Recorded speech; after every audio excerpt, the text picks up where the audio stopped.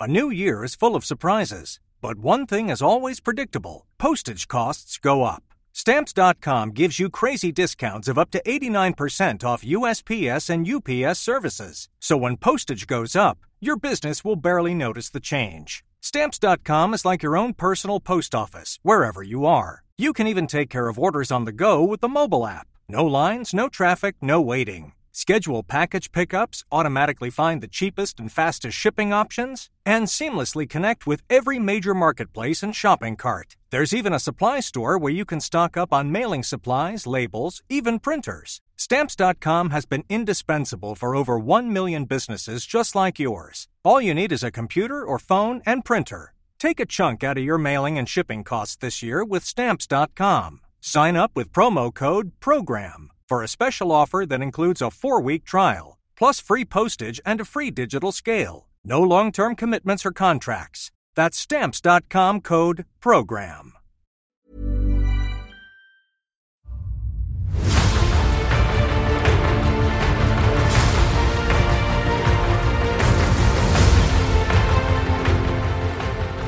Hi, everybody, and welcome to the Blizzard Watch podcast. I'm your host, Matt Rossi. With me this week are my two fantastic co-hosts, Liz Harper and Joe Perez. We just got done doing a pre-show about character creators in games, and now we're going to talk about World of Warcraft and other games. In fact, other games are definitely going to be what we talk about first, because Stray came out today, and since I have not actually been able to figure out a way to get it yet, although it was very nice for you to offer, Mitch, I wanted to hear from Liz her experiences playing Stray, because in Stray you play an adorable kitty. Can you choose the kitty? That's my first question. I'm afraid not. You are a set kitty. You're an orange kitty. Well, but it's modeled after a real cat that exists. Yeah, well, he looks just like my cat. So they actually had like character actors for the cats. I was watching the Twitter earlier because I can't play the game either, so I was living vicariously. But yeah, so Liz, you've been playing it because you've been keeping us abreast of it in our Discord. And this is, again, one of those things where I get Liz to talk for 20 minutes and I drink something.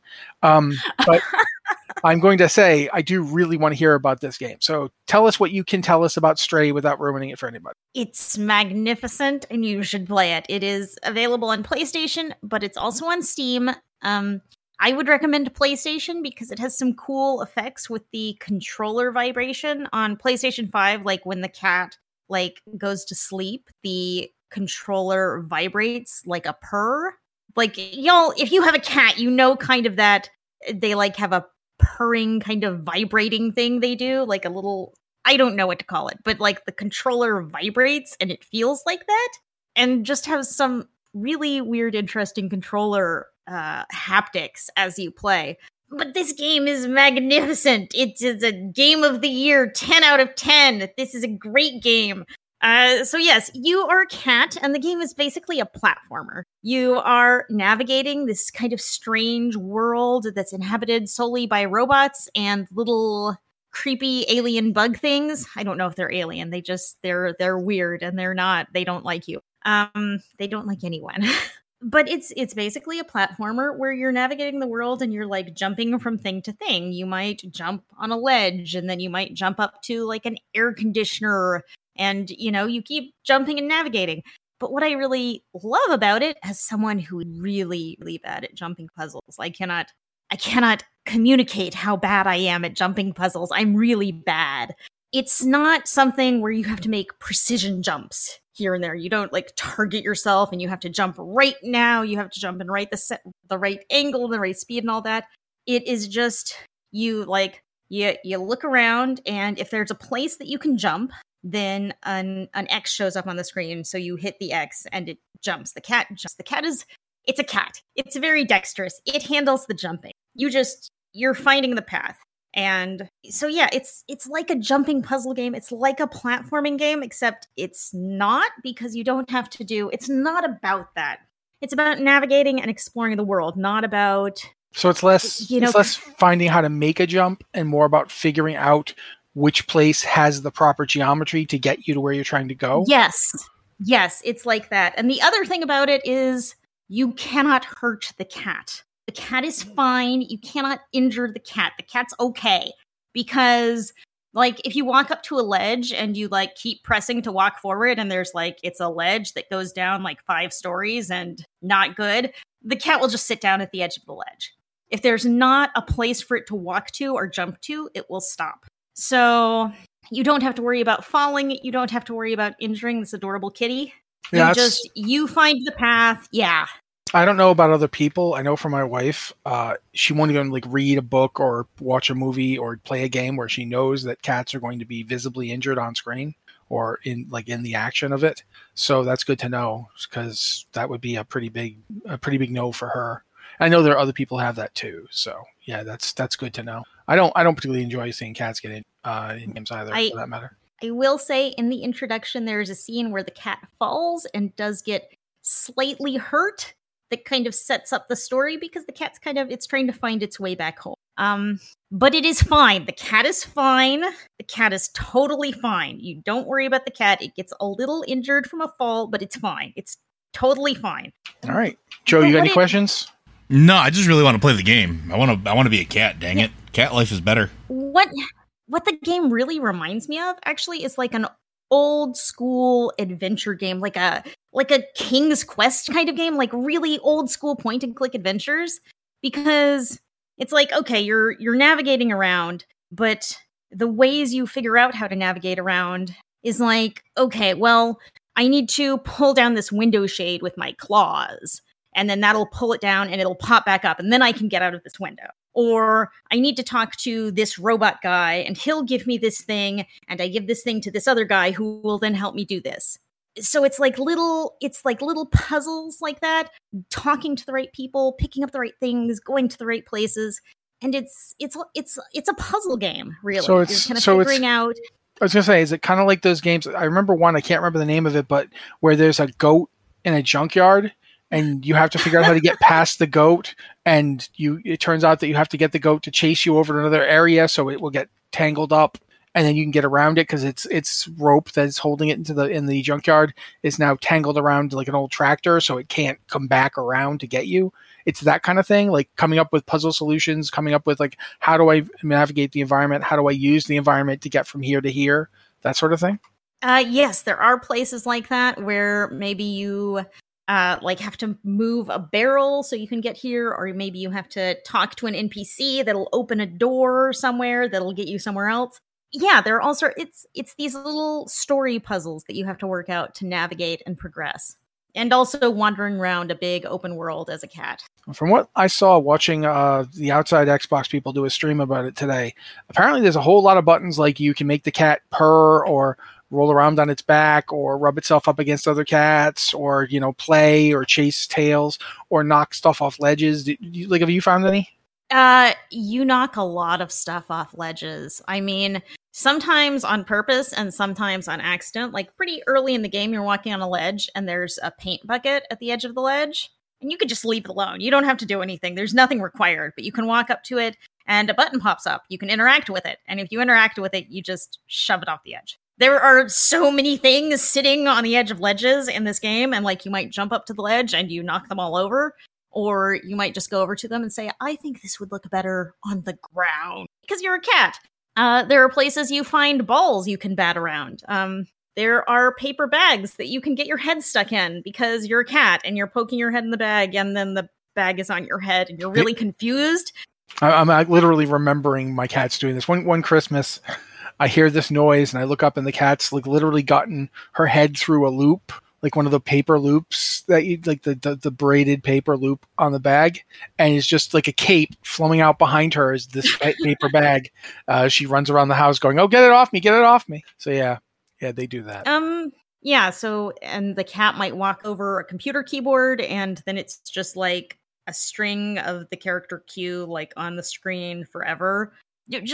The cat does cat things. There are lots of cat things. I don't want to sound like Michael McConaughey here, but all right. I'm excited for this game. I am unabashedly, unironically super excited for this game, even though I probably won't get to play it until September at this point, just because moving into a new place is really expensive in all sorts of unforeseen ways. But yeah, definitely this is definitely a game I was excited by when I heard about it. Like the fact that this game didn't exist before now is just astonishing to me, that we didn't already have this. So yeah, I'm super excited. Joe's super excited, right? Oh, got it. Yes, absolutely. Yeah. I've been waiting for this. So yeah, I just needed to be payday so I can buy the dang thing. Yeah, exactly.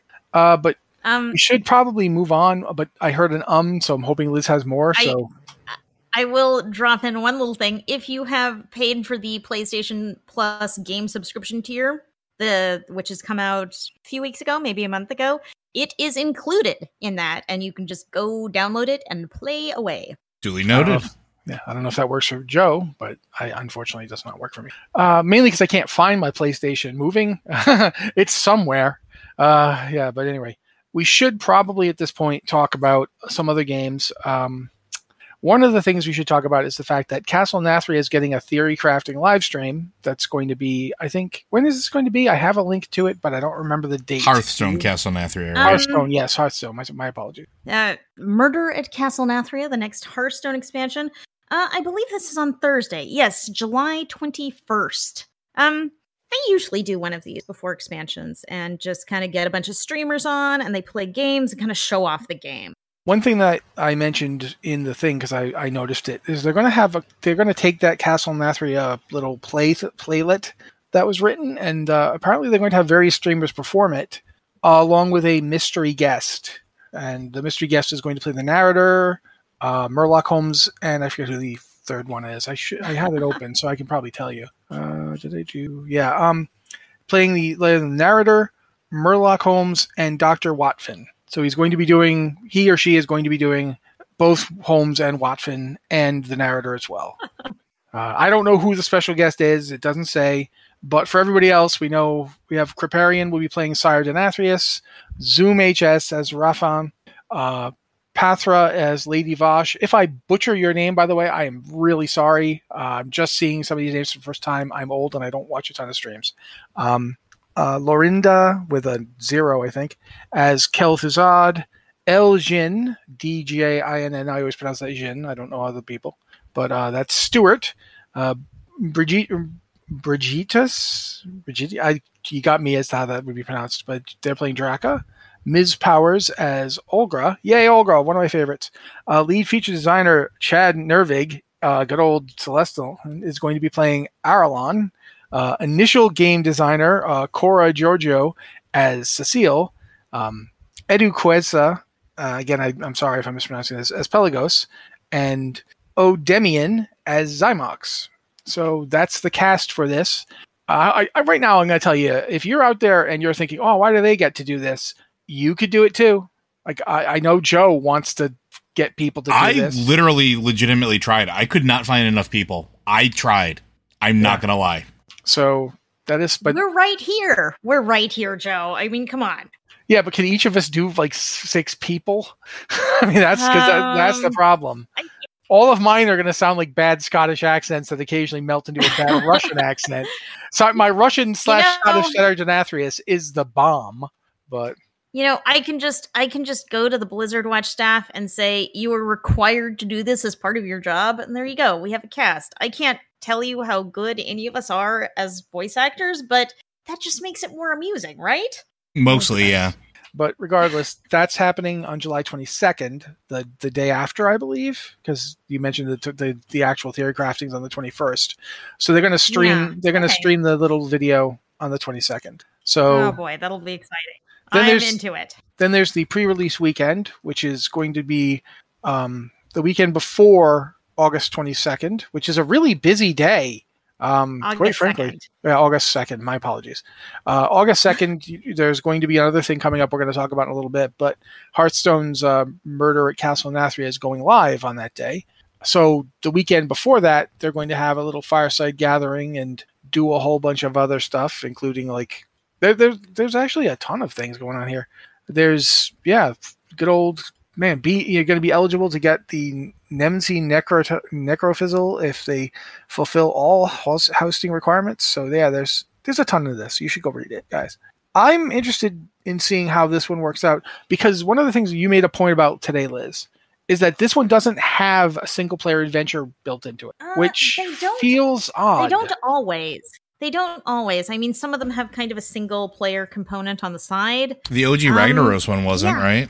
Like the one way back when. I think it was only multiplayer. Oh, wow. No, the Ragnaros was like an adventure where you're like diving into Molten Core and you fight Ragnaros and then you fight then you fight Netherion, and both Ragnaros and Netherion are both voiced by Matt Mercer, and it's just, and sometimes they have conversations together, so it's just okay, great. But yeah, they've kind of moved away from single player adventures, but we've had the Book of Heroes lately and the Book of Mercenaries giving these little single player stories to different characters, which have been pretty good overall. I didn't like all of them, but they've overall been pretty good, pretty fun. And it's just that Murder at Castle Nathria seems so set up to get a single player story. I mean, look at this. We have a play written by Christy Golden about who murdered Sire Denathrius. And yeah, there's no single player mode, and that just seems like a missed opportunity. There is so much storytelling you could do here, and they're just not. Kind of sad. But now that we've talked about that, I do think we should mention the other thing going on August 2nd, namely that, first off, we're getting the Shadowlands Season 4 on August 2nd. That's when it's going live. So we'll talk about that in a little bit. One thing to talk about before that, though, is that from today, as of today, from the reset today, unless you're, I guess, in a place that's getting its reset tomorrow, but either today or tomorrow, you'll have gotten your reset, and that means the servers are now all hosting the Winds of Wisdom buff has returned. So all the servers are hosting it, and so everybody's got the 50% XP buff from everything. Everything you do just gives 50% more XP until Season 4 actually comes out. So if you want to level a new character, say you wanted to switch characters for the last patch of the season, which is a little weird, but if that's what you want to do, or if you've got alts you're trying to level up, or if you're coming back and you haven't been playing in a while and you don't really have a level 60 main at the moment and you need to get them leveled up so you can get into Season 4. All of that's going to be possible for the next roughly 2 weeks from now till August 2nd. So I was surprised to see this. I'm not going to pretend otherwise. Liz, I heard you say something. I will note this is level 1 to 59, so you can do all of your leveling up to it's not through Shadowlands. So it's not 10 to 50 like the thing said? I noticed you mentioned until 50, but it's actually until 59, so it's all the way. So okay, that's good. The thing I was reading when I was looking it up said 110 to 50, so that's what I went with. Maybe it is level 10, but I know it's to 59, so you can get. I think it's 10 to 59 because they're trying to do the new player experience from 1 to 10. Oh, the starting experience. Yeah, Exile's Reach. But that's good. That's good to note. Because this is like I said, I was surprised. I'm not like shocked, but I wasn't necessarily didn't necessarily see it coming. Joe, I was kind of waiting for something like this because they did the same thing. I want to say before Legion came out, then they did the same thing before Battle for Azeroth. It's kind of, for lack of a better term, I think it's a really good mechanic for people to catch up. Maybe if they want to switch classes or maybe something coming up has tickled their fancy that didn't before. Like Liz and I have a raid member and guild member who I love him to death, but he swaps classes like a lot. And so being able to like, oh, you know what? I feel like playing a warrior instead of a death knight, but my warrior is level like 50.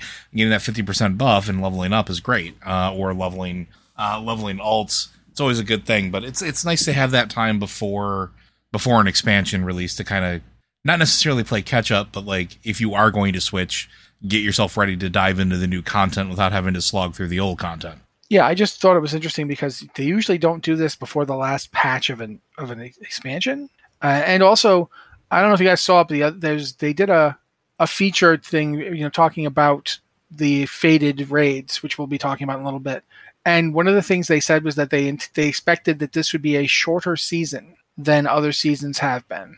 And that has me thinking because, we know that I want to say Dragon Riders, and it's not Dragon Riders, it's Dragonflight. Man, what a common Riders. This is because we were talking about D&D on Sunday, that's why. Yeah, but because that's coming, fairly soon.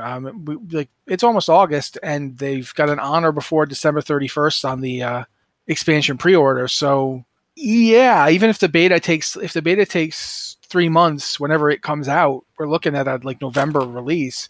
That's fairly short because August 2nd is 2 weeks from now, and then that's going to be 1, 2, 3. Now you're August, September, October, November. That's 4 months. That's not very long for a season in WoW. So yeah, it is just interesting. Liz, what did you think looking at it? I've got nothing. I'm interested to try out the Fated raids because it's something totally new. It's just not that often we get something that's completely new like this. So yeah. I'm interested in checking it out and seeing what it's like. Yeah. Do you want to talk about that then, or do you want me to read stuff from the article I wrote? I have nothing except that I'm looking forward to trying it out. All right, I'll give a quick rundown. Basically, we have a rundown on the site of how the Fated raids are going to work. The way Fated raids are working is kind of interesting in that every week there will be a new, one of the 3 raids will be Fated. Either Castle Nathria, Sanctum of Domination, or Sepulchre of the First Ones will become Fated. The moment that happens, the raid's difficulty jumps up. Not even talking about the affixes yet. The raid just gets harder. And all difficulties will be harder from LFR up to Mythic. They just straight up, it makes it harder. In the process of doing that, though, the item levels for gear also jumps up significantly. If you and all the raids are the same when they become Fated. The gear itemization that drops is all the same. So every boss in Fated LFR drops 265 gear, unless it's the end of the raid. Couple of bosses, the ones that usually are, they drop eye level 272. This means that LFR for the Fated raid of the week will give gear that's equivalent to heroic Sepulchre of the First Ones. Fated normal gives item level 278 gear with 285 for the last the last couple of bosses, however many there are. 3. And that puts it up on par with Mythic Sepulchre. And then from that, Fated Heroic is better than any gear currently in the game, and Fated Mythic is the best gear you're going to see, which goes 304/311. And that's kind of, I did not see that coming. And I find myself wondering what happens to the legendary bow.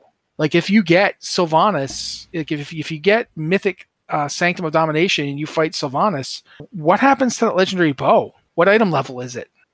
How does that get itemized up? I think the legendary stays the same, would be my guess, because it's a unique piece. And generally speaking, in the past, even if you run content that had the potential to drop legendary items, it generally stayed at whatever the original or equivalent therein after Squish was. That would be my guess. I can't recall a time that they've done a raid where the raid gets harder and the gear gets better, except a legendary, because they've never done this before. So that's why I don't know. I don't feel that I can speak to what's going to happen there. But that's the item level for the various drops in the raids.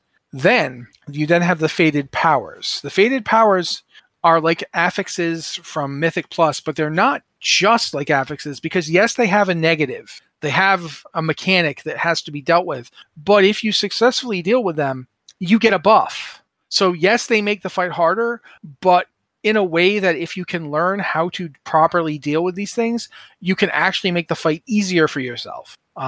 There's the 4 that I saw when I looked at the article. There, Chaotic Essence. I'm scrolling. I feel like I'm actually literally beach balling here. Protoform Barrier, Reconfiguration Emitter, and Creation Spark. And basically, the Chaotic Emitter is, I still don't understand what's actually happening on some of these things. Chaotic Essence, sorry. If you guys looked at these? Yeah. Joe, what do you think? How would you describe Chaotic Essence? Because I'm sitting here trying to, and I'm looking at my own description of it. I still don't know what I said. It's a villain's time bomb, basically. So you essentially have the essence begins casting destruction, which if it gets to the end of the cast timer, the raid blows up. So you have to basically fight your way to get through it and stop it from from being able to trigger. So I think it's what you have to kill a bunch of motes. While basically fighting the chaotic essence, and you get a stacking buff, likely from where the motes are. It's interesting. It's really, really interesting. Yeah, and the one I find the most amusing is Creation Spark, because if you were Wrath of Lich King baby, if you played in Wrath, you will remember the Blood Council there. The I want to say Valinir, but that's not who they were. The Venthyr Council. Basically, every Venthyr you beat up on your way there shows up again. They all get raised, and you have to fight them. And there's like always there were these globes that you had to like let hit you. 3 people in the raid had to let them hit them, or they would just blow the raid up. Basically, they would just do tons of damage. This Creation Spark is very similar to that. People will actually get charged with a stacking damage over time spell, and if that's removed from them somehow, which it's supposed to, it will then spawn the Creation Sparks, and the Creation Sparks will target random spots on the ground and start dropping towards them.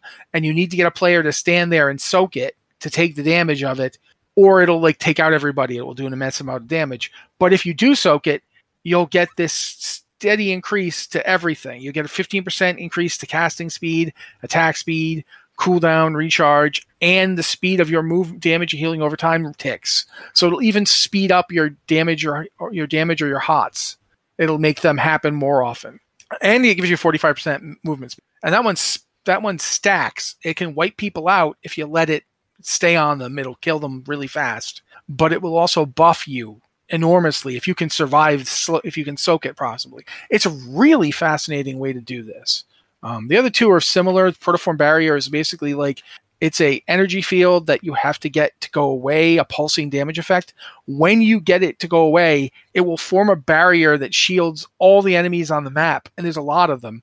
And then you have to like heal somebody. Like it's a little bit. What was that boss? Another boss from Wrath. Oh heck, I can't remember her name. I think Melithra. The Green Dragon. Yeah, Melithra the Dream, right? The one that's actually in Dragonflight? It's not Melithra, but yeah, it's Green Dragon. I forget her name. Maybe Merithra. I can't remember. But basically that was an entire raid fight you had to heal. Melithria, okay. So this is similar in that the NPC spawns, and instead of trying to blow through this damage shield, you have to heal that NPC, and if you heal them up enough, the shield will collapse and do damage. If you don't successfully heal it, the shield will explode and kill. Like it will hurt your raid, basically kill your raid. If you successfully deal with it, it will do damage to all the enemies in the raid. It'll basically make all the things on the field trying to kill you take a big chunk of damage out. So I really like the idea of these mechanics where if you try to ignore them, you're basically going to like get destroyed. But if you play with them, you can actually get yourself significant advantages. That's just a neat design element. So Liz has already said she's looking forward to it. Joe, what about you? I am too. I've been looking forward to this since they first announced it. I think it is a fantastic idea. I am looking exceptionally forward to how it works. I actually really like Mythic Plus affixes from keys. I really, really do like them. I think they're fun. I think that they add some interesting variety to stuff that you may have seen a lot of already.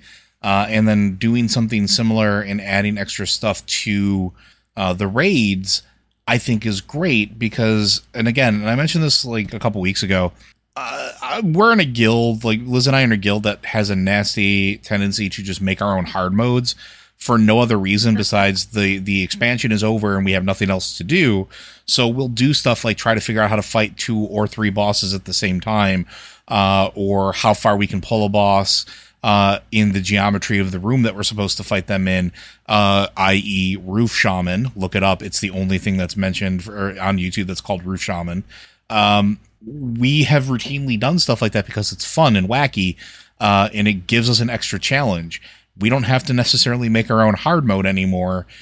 We can just look at these and have some fun doing some really cool stuff. I mean, you always want new things to do, and at the end of the expansion, you're always kind of bored. So of course you're going to try weird stuff. And this Blizzard just gives us something to do instead of us having to invent our own things to do. Mm-hmm. I think that's a good deal. I now realize you guys are absolutely going to end up doing things like trying to pull 2 bosses while they've got these things going on just to see what happens. I mean, this is entirely possible. I mean, Liz, when I say that if it's going to be left to stop Ado or Corv, yes. I'm looking forward to it. It'll be interesting. Well, one thing we'll talk about really fast before we move on to the giant thing we were going to have to talk about, and that's WoW Classics Season of Mastery is getting Phase 6, which is the it's the Nax patch, but it's also the Scourge invasion before that. Phase 6 will start on July 28th. I believe Nax is a week or 2 after that. I don't remember exactly how long, but yeah, it's essentially it is the end of the Season of Mastery in a way, in that there won't be any further big patches. This is the last major content drop for WoW Classic Season of Mastery. And you all know what Nax is. So I'm not going to sit around here and just tell you all like stuff about raids that were originally entered the game in 2006. But I will say that one of the things they've come out and said is that after this content is considered to be done, once it's essentially on farm and everybody's got a chance to do it, not just the people who are going to raid it the first day and blow it up in 20 minutes, but like everybody. Once that happens, they're going to let players choose what they want to do with their character that they've been playing on the Season of Mastery servers. You can either transfer off the server, or I guess you could stay there. I don't know. I don't know why you would, because I don't think the server's staying up. I think they're going to wipe it so they can do another Season of Mastery at some point. But you can either transfer your character to a server that's going to be Classic era, that's going to just stay in original World of Warcraft content and not go beyond that, and play there. Or you can transfer to a server that's currently Burning Crusade Classic, and which will be becoming Wrath Classic when Wrath Classic comes out. And you can level, you'll be able to level up to 70 until they actually put in the Wrath content. You'll be able to level up to 80 at that point and actually do Northrend and all that stuff. So people are going to get to keep the characters, which I think is really cool. There's also supposed to be a XP buff similar to the Winds of Wisdom called Joyous Journeys, which does the exact same thing, gives you 50% XP for everything. That's supposed to come out when the Wrath Classic pre-patch stuff comes out. So when new talents and all the stuff before Wrath itself, the content actually launches, when that comes out, it'd be like a few weeks before Wrath Classic itself actually launches, you'll have the ability you'll get that XP buff and you'll be able to level faster. But we don't know when that'll exactly. But that's pretty much it for that. You guys, do either of you have any real opinion on what they should be doing with Season of Mastery next, or anything you want to say about it? I think they should keep doing Seasons of Mastery. I think it's a cool idea, and you can mimic Diablo 3, which have been really successful, I think, and really fun. They keep spicing up an old game. So sure, keep doing this with Classic, coming up with wild things. Would you do it like just another 1 to 60 one, or would you do a Burning Crusade Classic one, or what would you do if you were going to be doing the next Season of Mastery? I do not know. I just know that I would keep doing it. It got a lot of people hyped again. Something. I don't know. Joe? I agree. They need to keep doing it. I think it's a really cool idea. I think it's been pretty well received. There's no reason to not keep doing it. Whether they go with it next, I really don't know. But I just want to see them keep doing it. I think it's pretty good. I'm going to be the one to agitate for a Burning Crusade Classic one, because since they're taking they're not doing with Burning Crusade Classic what they did with Classic Era. They're not making special servers that stop at level 70 and that's it. So because that, if you want to play a Burning Crusade type experience and not have Wrath content the way that people wanted to have Classic stuff and not BCC content, the only way you're going to get it is if they put in BCC servers for a Season of Mastery. So I think they should. That's my opinion based on the fact that they're otherwise they're not removing any of it. It'll all still be there, but it won't be end game anymore. So, but regardless, I think we should probably move on to the thing everyone really wants to talk about. Wizards of Coast released. No, I'm kidding. We will probably mention Wizards of Coast, but the Dragonflight Alpha has been out since last week. It came out. I think it came out after the podcast, so I don't think we talked about it on last week's podcast. I feel like I'm right. Mm-hmm. You are correct. Okay, good. Occasionally I get things right. But Phase 2 is coming out today. It's actually downloading now. I couldn't get it to download in time to stream it, which I feel bad about, but I don't think the servers aren't even up. Yeah. Yeah, the servers aren't up, so you have not missed. But things that Phase 2, which is coming out again today, as we're talking, it will be out tonight. It's going to see people testing Forbidden Reach, the I want to call them the Dragon guys, but they're not called that. The Drakthir starting zone, for lack of a better word, which is, assumed. I don't know what level the Drakthir start at. On the alpha right now, you start at level 60, and then when you go to the first zone, they bump you up to level 65. Because it's not a first zone. I think it's a zone intended for about halfway through the expansion. But including the Forbidden Reach will be the Drakthir starting zones. There's 2 dungeons coming in. The dungeon Neltharis, which is, I think, Neltharion / Deathwing's laboratory and stronghold. It's kind of like his workshop where he did all of his stuff back before he went, crazy for old god goodies. So that's going to be in as a dungeon. And Ulduar Legacy of Tyr, which is, you got me as to what that is. I feel like it's another level below Uldaman, but that would be Uldaman. Yeah, I said Uldaman that second time. First time I wrote Ulduar in the email because I got Ulduar on the brain, guys. Sorry. But yeah, Uldaman Legacy of Tyr. So we'll get to go down below the place where Arcadis was guarding and see what's left behind there. The Shaman talent revamp, which nobody here cares about at all, so we're just going to move on. I'm kidding. Please don't blow me up with your mind, Joe. I'm not. And no, okay, I'm scared. And the profession, specialization, and cooking. So we're going to get to look at what cooking is going to be like in Dragonflight and the various specializations to the professions. However, I gotta have Joe talk about what he thinks about the Shaman talent revamp, because first off, I am planning on rolling a Resto Shaman and seeing it for myself on the alpha. But also because Joe has been on top of the talent stuff since they first announced it. And this is a class that he knows very well. So take it away, Joe. I mean, I am trying to remain very constructive about it, but at first glance, it's a lot of what I expected, right? A lot of the core class abilities have been carved out and put into the tree. We've kind of expected it at this point. It seems to be happening with every single class.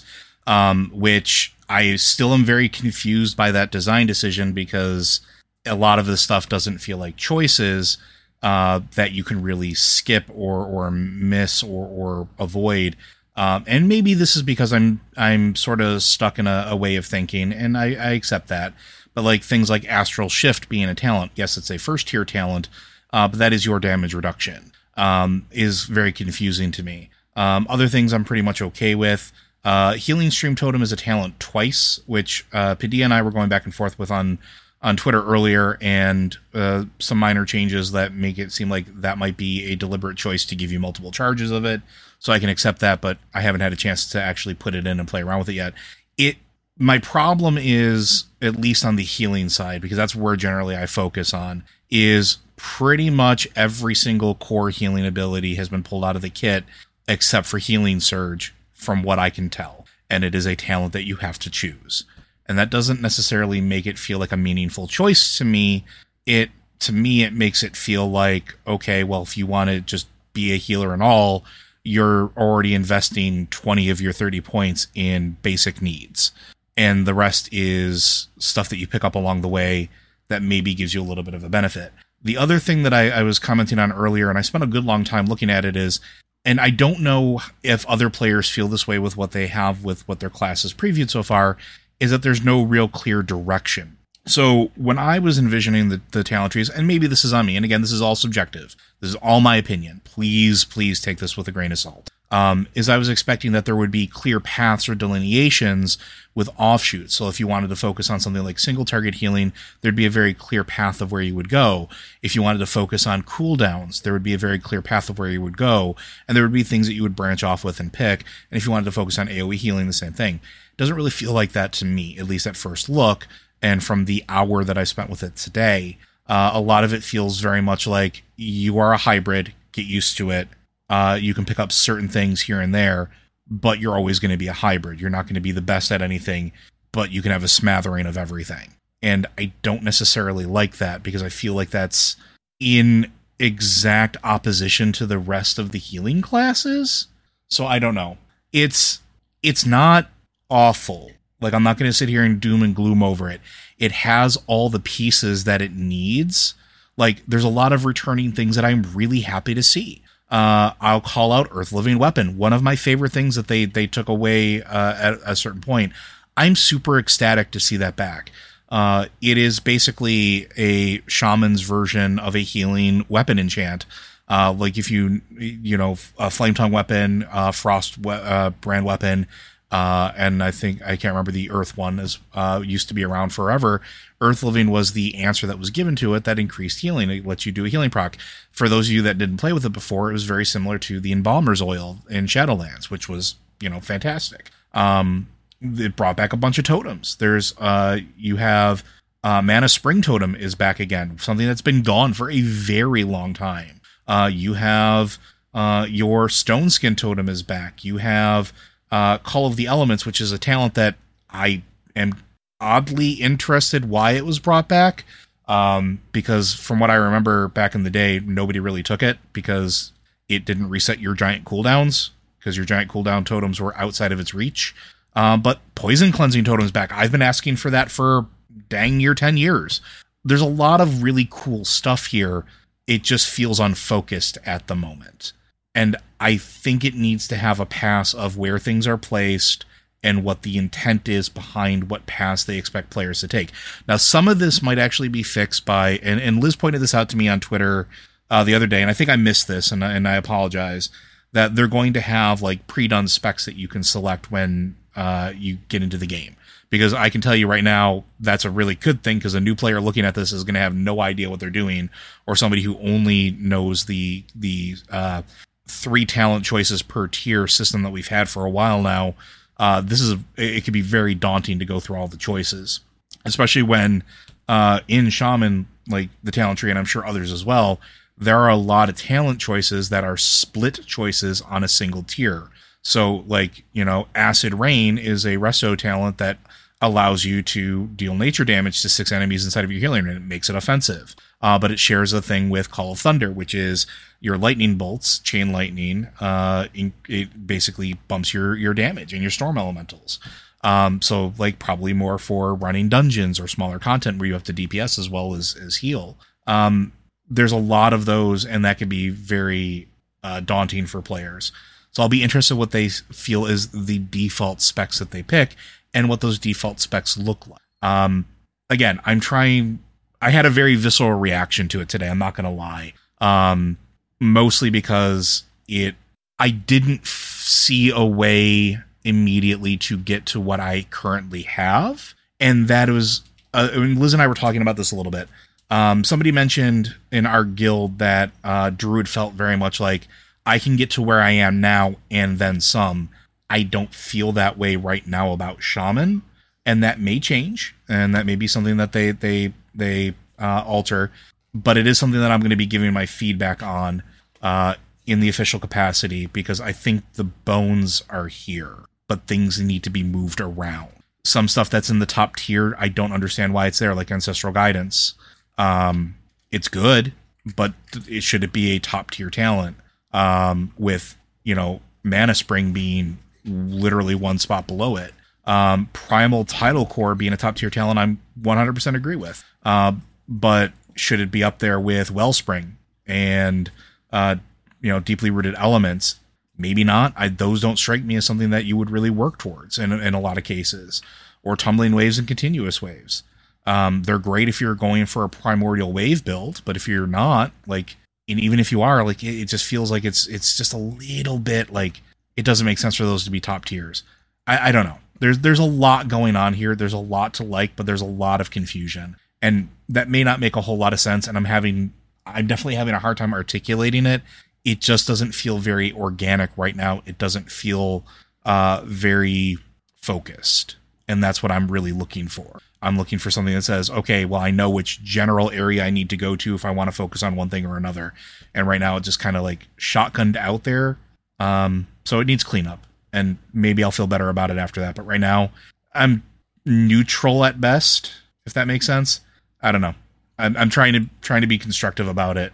Like I said, I think we can get there. I think it just needs attention. All right. don't really see anything to say about that. Can't really tell you you're wrong because I have looked at it, but I don't understand half of what's going on there. And again, it's completely subjective, right? 100% subjective. It's just my opinion. I know people that are very, very happy about this, and I'm all for it, right? Well, until you get to play it one way or another, it's always exactly hard to, know one way or the other. So hopefully once, if nothing else, once it goes live and we can actually get on the servers, I'm actually going to roll Resto and take it for a spin and see how it goes, because I have fond memories of it. So I'm definitely interested in play around with that.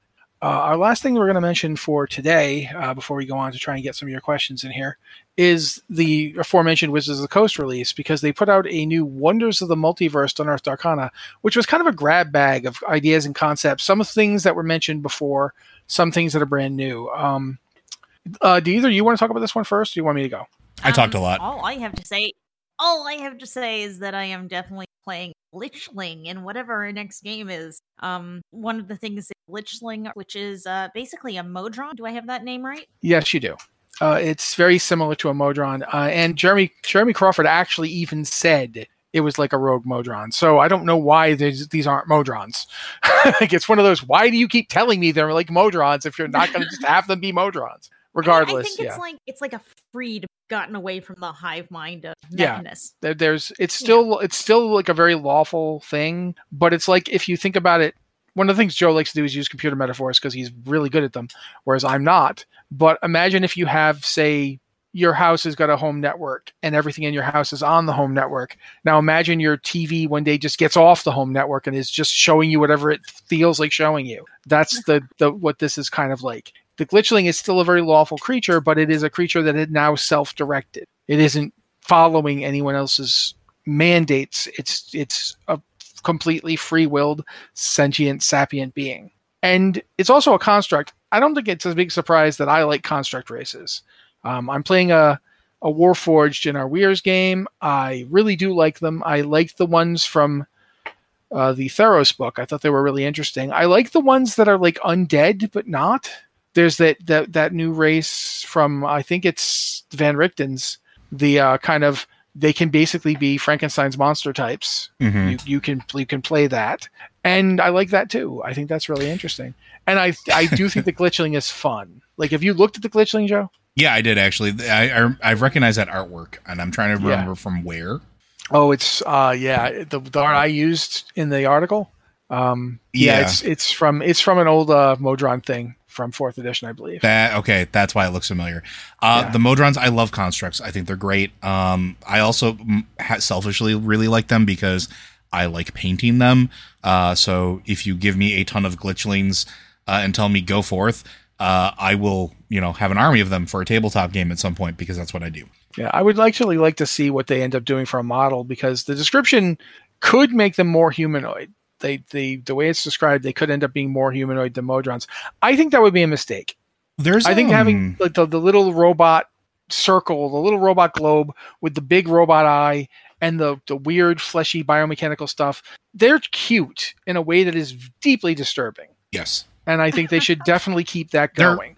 They're creepy minions. They're minions before minions existed. Yes. So yeah, I'm definitely looking forward to the Glitchling. But there's also the fated. That's what I'm more excited cleric. About. Go, Joe. Yeah, so this one I'm a little more excited about, possibly because we just ended a 5-year D&D campaign where we just killed the God of Fate and reinstituted the Morai, which are the 3 gods of fate that weave and do the whole thing from Greek mythology, which is fantastic because this is right into there. It's basically messing with destiny, but you are a cleric devoted to it. You get omens and portents, which is like almost like a divination mage. I really, really love that. I like the idea that at level 3 you can see invisibility and things like that. It just feels like a very, this is going to sound weird, but I think you guys will get it. It sounds almost like what I expect like clerics in classic 80s fantasy movies to be like, if that makes sense, where they like have divine intervention and they like, happen to just be in the right place at the right time, or maybe could avoid the strike because, they were moved in this divine way. It's sort of like that trope. But I kind of like it. I think it's just really neat. I like the idea of serving and manipulating fate. Yeah, there's a lot of interesting stuff that Joe didn't even mention yet. The one that I like is Ties That Bind, which is a first level Fate Domain ability. And it's really interesting because you can do this to a willing person or object, or you can basically force it on someone and they have to make a wisdom saving throw to keep you from doing it. But if you get this thing bound to them, if you bind them to you, as long as you're on the same plane of existence from this thing, whatever it is you bound yourself to, it cannot be hidden from you. Like it is, you will know what direction it's in. You will know if it's moving, what direction it's moving, and you will know, you just will know this. And if you cast a healing or damage spell on something that's bonded to you in this way, you'll either get 1d6 more healing or more damage. I love this thing. This is really cool. It's got the limitation of only lasting for an hour. Still, that's a long time. It's imagine if you can use this thing, like it's basically a class feature, so you can use it as many times as your proficiency bonus, basically. And you could use this, like say you want to find out where someone is, and you know that they're like a master thief stealing gems from the royal treasury. You could bond yourself to a gem and just leave it there. And when they steal it, you could just follow them. And you won't have to make tracking checks or anything like that. You will just know where it is. Not exactly, but you will know it's that way. And there's nothing they can do for that hour to hide it from you. It is that way, and you will always know it is that way. That's just really cool and unique, and it has all sorts of ability to it. It's not game breaking. It's not. No one's gonna feel like this will destroy my campaign because my players will be unstoppable. But at the same time, it's got a way to keep players, like a clever player using this can do all sorts of neat things with it. So I love that. There's a ton of stuff to this that's really cool. There's also, I didn't really go into detail when we wrote it up because, I was already at like 700 words. But there's a ton of new, they've updated a lot of the feats from the giant options on Earth Arcana to make them, quite frankly, to make them easier to get. Yeah. Because they were you had to be level 8 or 9 to get some of them. So they've updated those and they've made those easier. I think that's a really good move. In general, they have more of the backgrounds that allow you to get special abilities as well. And that's also a good move, in my opinion. Backgrounds since Strixhaven had really good updated background type stuff, and it made everything else look kind of weak by comparison. So I'm liking the new backgrounds they have here as well. They allow you to tie yourself to various planes. I think that's really cool. And then finally, you knew this one was going to get my attention. Spells based on the deck of many things. Yep. And a feat that is based around card use and card magic. That's an old callback to 4th edition. Yeah, it is. And it's also it's very interesting to see the ways they are making it work. The whole card ability where you basically put a spell in a card, essentially you cast the spell into this card, and then when you want the spell to happen, you just draw the card. Yeah, you're basically Gambit or Twisted Fate from League of Legends. Well, it's it kind of, except you'll really only have one card, but you could always put say Delayed Blast Fireball or something on a card, and then just hold it and go, "Is this your card?" And the card will explode in their face. And that there's interesting things you could do with this. And the deck of many things spells are basically just versions of the cards themselves. Like there's the Death Spirit spell, which is similar to the Spirit of Death that you can summon by drawing the wrong card. And there's the companion spell that is basically the companion created by the deck of many things, but except only for the duration of the spell. There's a lot to this that's really interesting, and I think that it definitely feels like the book that's coming out next is going to be some kind of planar cosmology. I think it has to be.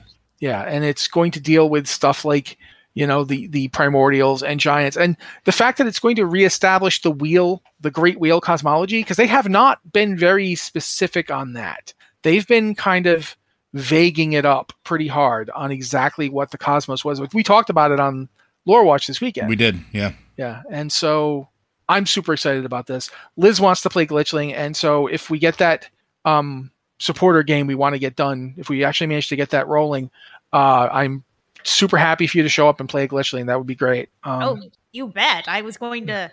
If you're going to try and stop me from playing a Glitchling, we're gonna have to fight it out. Try and stop you? No. Try and stop me. If people want to play something, I am the guy who will be like, "That's awesome. How can I make this worse?" Sure, yeah. Liz is going to be the Glitchling shaped like a cat. It's fine. That I don't know. Totally down with this basic idea. But yeah, that's it for news. And I want to try and at least do one email. I mean, because come on. So if you guys have a question or email for the show, first off, you can email it to podcast@blizzardwatch.com with the subject line podcast to Blizzard Watch. And we'll, it's for this show. We'll use it on the show. And if it's for the other shows, I do my best not to steal them, but sometimes it's hard. I'm weak and there's things I want to talk about. So yeah, but you can also go to our Discord and we've got 2 channels. One is for patrons because, patrons pay the bills and keep the lights on. That's the Patron Q and Podcast Questions channel. But if you don't want to ask a question there or aren't a patron, there's also the, regular old Q and Podcast Questions channel. That's for people who are not patrons because we do still value you all and we still want to answer your questions as well. Since we don't have a lot of time here, I'm going to try to get one that's relatively fast. So actually, Joe, go ahead, pick one. No. I talked a lot today. You're still going to have to talk. All you're doing now is talking about how much you talked. If you picked a question, you'd be done already. Curtis MC asks, who would make the better barbecue, orcs, trolls, dwarves, or worgen?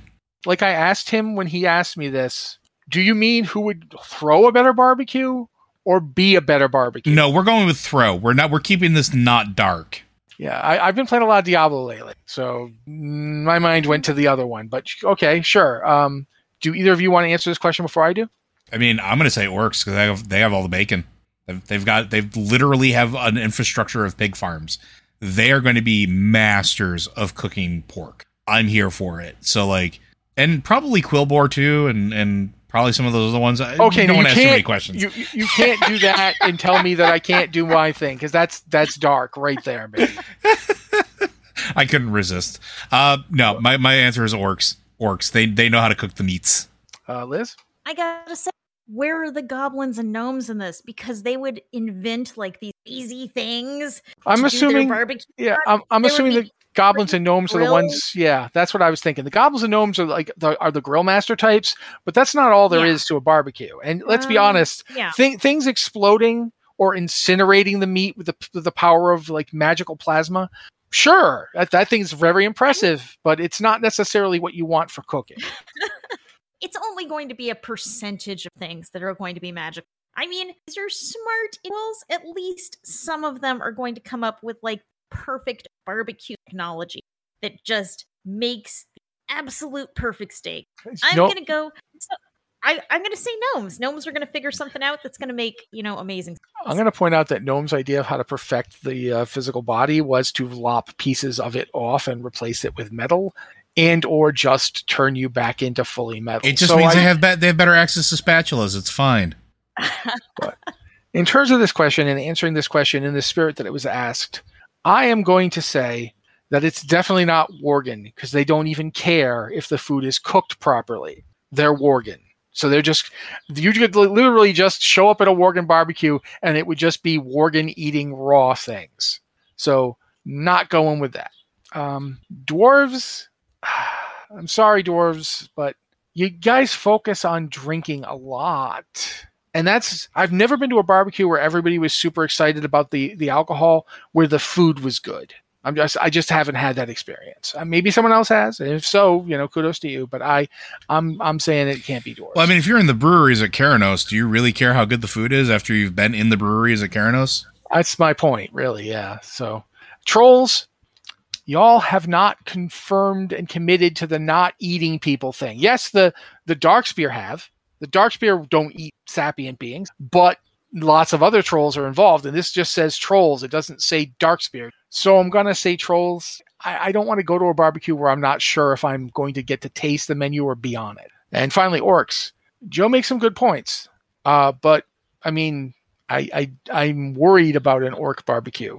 Orcs get really excited about things and will fight or like have you ever met people who were serious about grilling and serious about barbecue? Mhm. They will get very intense about this. There are going to be orcs challenging each other to Makgora over whether or not a dry rub or a nice spicy sauce is where you want to go with this. They will straight up be like, honor combating over, you can't cook the sides until so I'm going to say up front, I want to go to the Draenei barbecue because I'm relatively certain they're not going to kill me. Yes, I don't know what they're going to serve me. It's probably going to be some from another planet I've never heard of, but they're not going to kill me. They're not going to all get drunk. That one guy who doesn't wear armor is going to be funny. And yeah, it's just going to be a nice lighthearted experience. So I'm going with that. But if I have to pick from those four, I'm going to say orcs are probably the best of the four because at least I know what orcs eat, as Joe pointed out. I want to add that Flan in chat just said that gnomes will be the ones to invent air fryers and instant pots, which I feel is totally on brand. Yeah, and full well that gnomes will do that, and goblins will be inventing gigantic lenses which just focus sunlight down and burn through the food. They're going to do this. It's going to happen. It's hilarious that you think they would do that instead of inventing flamethrowers. They've already got flamethrowers. They don't have to invent those. Literally, okay. Every time I've been to a goblin settlement, there's been somebody with a flamethrower. I'm like, that's not invention. That's just going home and getting your flamethrower. Just apply that to the food. All right. Do we have to leave? Works. How do you guys? How are you doing on time? Do we have time for one more question, or do you need to go? Go for it. I'm good for one more, as long as Liz is. Liz? Yeah. All righty. Tetsemi asked, what situation would be more scary? Batman starting to smile or Spider-Man stops talking? I saw that on Reddit too, Tetsemi. Yeah, I saw it in the queue because I answered it in the queue, but I wanted to do it again. I Liz, answered in chat you get too. to go first. Yeah, Liz has to go first. Batman smiling. No, I don't even want to think about it. Okay, Joe? Okay, so Batman actually smiles pretty frequently in the comic books. It's usually smirks here and there, even when he's in the middle of fighting. When he knows he's won, that's it. It doesn't necessarily mean something bad's going to happen. It's not necessarily that scary. It just means that the fight's over, or that he got your goat real good, or he got the better of you in some way. Spider-Man stops giving quips and stops talking during a fight. You got a problem. And it's a big one. I talked about this in chat, and I'll pull it out here on the podcast. Back in Black is a short run that happens after Civil War and everything else, where basically Kingpin sends out a hit on Peter Parker because Peter Parker has given his identity up and as part of the Hero Registration Act, and everybody knows who he is now, and now his family is in danger as a result of it. The hitman misses Peter and takes out Aunt May. Aunt May's in the hospital. So Peter goes and digs up the black suit, not the symbiote, the black suit that he wore immediately after the symbiote. And he goes and pays a visit to Wilson Fisk in the prison, where he's been orchestrating all of this. It is one of the scariest fight sequences in comic book history that involves Spider-Man, because it's 3 pages of nothing being said by him. It is only the Kingpin reacting, trying to get something out of him, while Peter, taking the suit off, is just beating him down. And you see exactly how helpless the Kingpin of crime is at what is ostensibly a 20-year-old kid. And so when Peter stops talking, when Spider-Man stops talking, run as fast as you can and pray he's got somebody else to target that's not you, because things are about to get real dark. What about you, Matt? What do you think? Well, I answered it in the queue, so I'm not going to go into great detail on it, but unless it's the Batman who laughs, Batman smiling, as you pointed out, isn't that uncommon. And what's even interesting is that there are times where Batman smiles just to be nice. Mm-hmm. Like, put Batman in a situation where there's a small, frightened child, and he will be the best person ever to be in that situation. Batman is great with kids. He is absolutely wonderful. If there's a small child traumatized, Batman will do anything to make them feel better. And he will absolutely smile. He'll do anything. So it's not always bad to see Batman smile. If Spider-Man isn't cracking wise, Peter Parker is, at heart, still a nervous little kid who is bullied and picked on and just is not very comfortable with the things he's doing. Like, As Spider-Man, the reason Spider-Man makes fun of his villains is to keep Peter from wetting his pants. That is straight up the purpose of all the jokes. It isn't to throw the villains off, although it's great that it does. It's not to, prove he's better than anyone. It's to keep himself going when he, every so often it occurs to him, oh, that purple dude has a glove that can destroy the world, and I'm trying to take it from him. It's that. It's a very good thing that Peter Parker has that going on in his life, because on paper, he is utterly effing terrifying. He is precognitive, which means he can see and sense the future. So you can't lay a hand on him if he's paying attention to what he's doing. If he's not overwhelmed, if he's focused, you can't touch him. Because in addition to being precognitive, he's nearly as fast as a speedster, and he's strong enough to punch through a 6-foot thick vault. He can pick up a train, has done so. When he is not holding himself back, which he does constantly because he doesn't want to kill anybody. Peter Parker's very anti-killing people. He's one of the stronger anti-killing people in Marvel Comics. When he's not holding back anymore, he can ruin people. When Doc Ock had his body, he punched the Scorpion's jaw off because he didn't understand how strong Peter was. He's been fighting Peter his whole life. Mm-hmm. The entire time Peter's been a superhero, Doc Ock has been fighting him, but he never understood how strong he was because Peter doesn't just... If Spider-Man wanted to win a fight with Doc Ock, all he would have to do is shoot a web into his face, pull him over, and snap his neck with one hand. He could kill Doc Ock anytime he wants to. He doesn't want to kill anybody or hurt anybody. So when he stops being Peter Parker, that's terrifying. The Black and Black story is actually fairly sedate because he doesn't kill Wilson Fisk. He just says, I could pop you like a balloon. I'm superhuman. You have no powers. Mm-hmm. I have all these powers. Spider-Man one time in the Secret Wars comic fought the entire X-Men. Cyclops, Storm, Rogue, Colossus, Wolverine, Nightcrawler. He fought all of them, and he won. They were trying to stop him from getting away. He got away. They could not stop him. The only reason that he didn't go immediately to Captain America and tell him what the X-Men were doing was because Professor Xavier wiped his mind. So yeah, I'm going with Spider-Man. I think Batman is actually just flat out a safer person to be around. Yeah. In that situation. If Batman is enraged with you to the point of madness and he's smiling, thinking about what he's going to do to you, you're still not going to die because he just won't kill you. You might make you wish you were dead, but he won't kill you. There is a point where you can push Spider-Man where he will kill you, and he'll do it horribly. He'll do things like when he found out that Kraven the Hunter's family had killed his brother, quote-unquote, clone brother, Kane, he pulled one of their faces off with his hand. He used his ability to stick to walls on their face and tore it off. Yeah, it gets dark. There's Spider-Man is scary. There's a reason why, alternate universe Spider-Man, there's an alternate universe Spider-Man, and you get, in the Inheritor Wars, that was trained literally by Wolverine to be an assassin. And it is one of the scariest incarnations of Peter that has ever existed. Mm-hmm. Because he's literally, you can't touch him. He's trained by Black Widow and Wolverine. Yeah. You literally can't touch him. His spider sense is so strong that he knows that you're going to try to kill him before you even do anything. He already knows how you're going to attack him. It's crazy. But at this point, I think we've talked enough about that, and we've talked enough for the one show. So any highlights or anything you guys think that we missed that we should talk about briefly before we go? Liz? I'm just waiting to see my talent trees. Yeah, Paladins and Warriors really got to get on that. I'm really hoping they do well with yours. I really do. The Paladin one, I hope. Looking at the Death Knight one was okay, so I'm hoping they can do the Paladin one okay, but I'm not sure. Paladins just need options. From talking with Liz, and I'm going to bring this up real quick.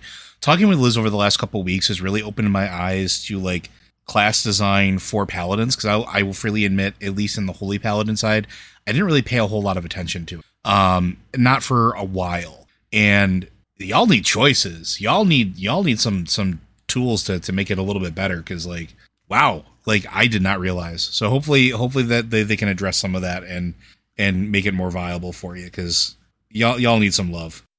I mean, I would just like to have viable choices that could pull me into melee or out of melee. Feels like Blizzard has tried to, but not done well enough where getting epic is a real option. And Being in melee kind of sucks. especially since the Evoker is so good at doing both. Yeah, the Evoker's really strong right now.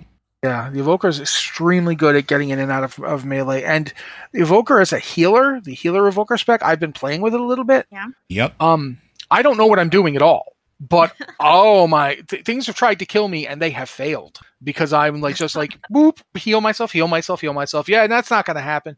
So yeah, there's definitely, and they still have a lot of offensive power even when they're healers. So yeah, I want to see paladins get more mobility, more mobility that isn't just get on a magic horse and ride away for 3 seconds. Stuff that allows you to maneuver in the battlefield more. That's definitely something paladins need, and I definitely think you're right about. Like I used to play Holy.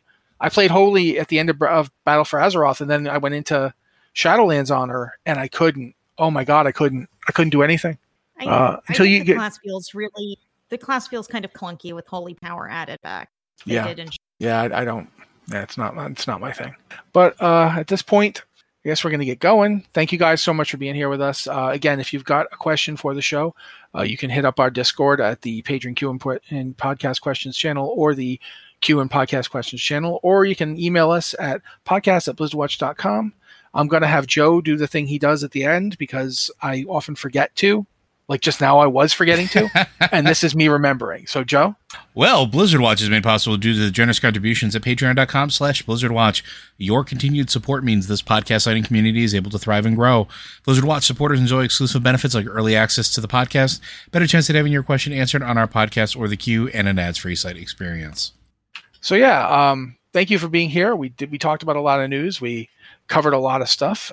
We didn't answer as many questions as I would like, but that's what next show is for. We'll just roll some of them forward. But overall, lots going on. Gonna do a final thought thing here. We haven't done one of those in a long time. I really like them, so I'm going to ask both of you this final question.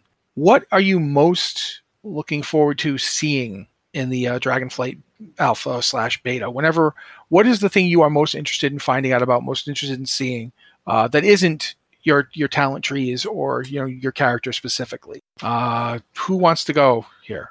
I mean, I think I've answered this before, but I'll just throw it out there real quick. Ulduar. I want to know what the heck's going on out there. I want to know what happened at the end of BFA. I really think we're going there at some point because we're already going to Uldaman. I need to know what the heck is going on with Odin. Flameface is up to something. I need to know what it is. Okay, Liz?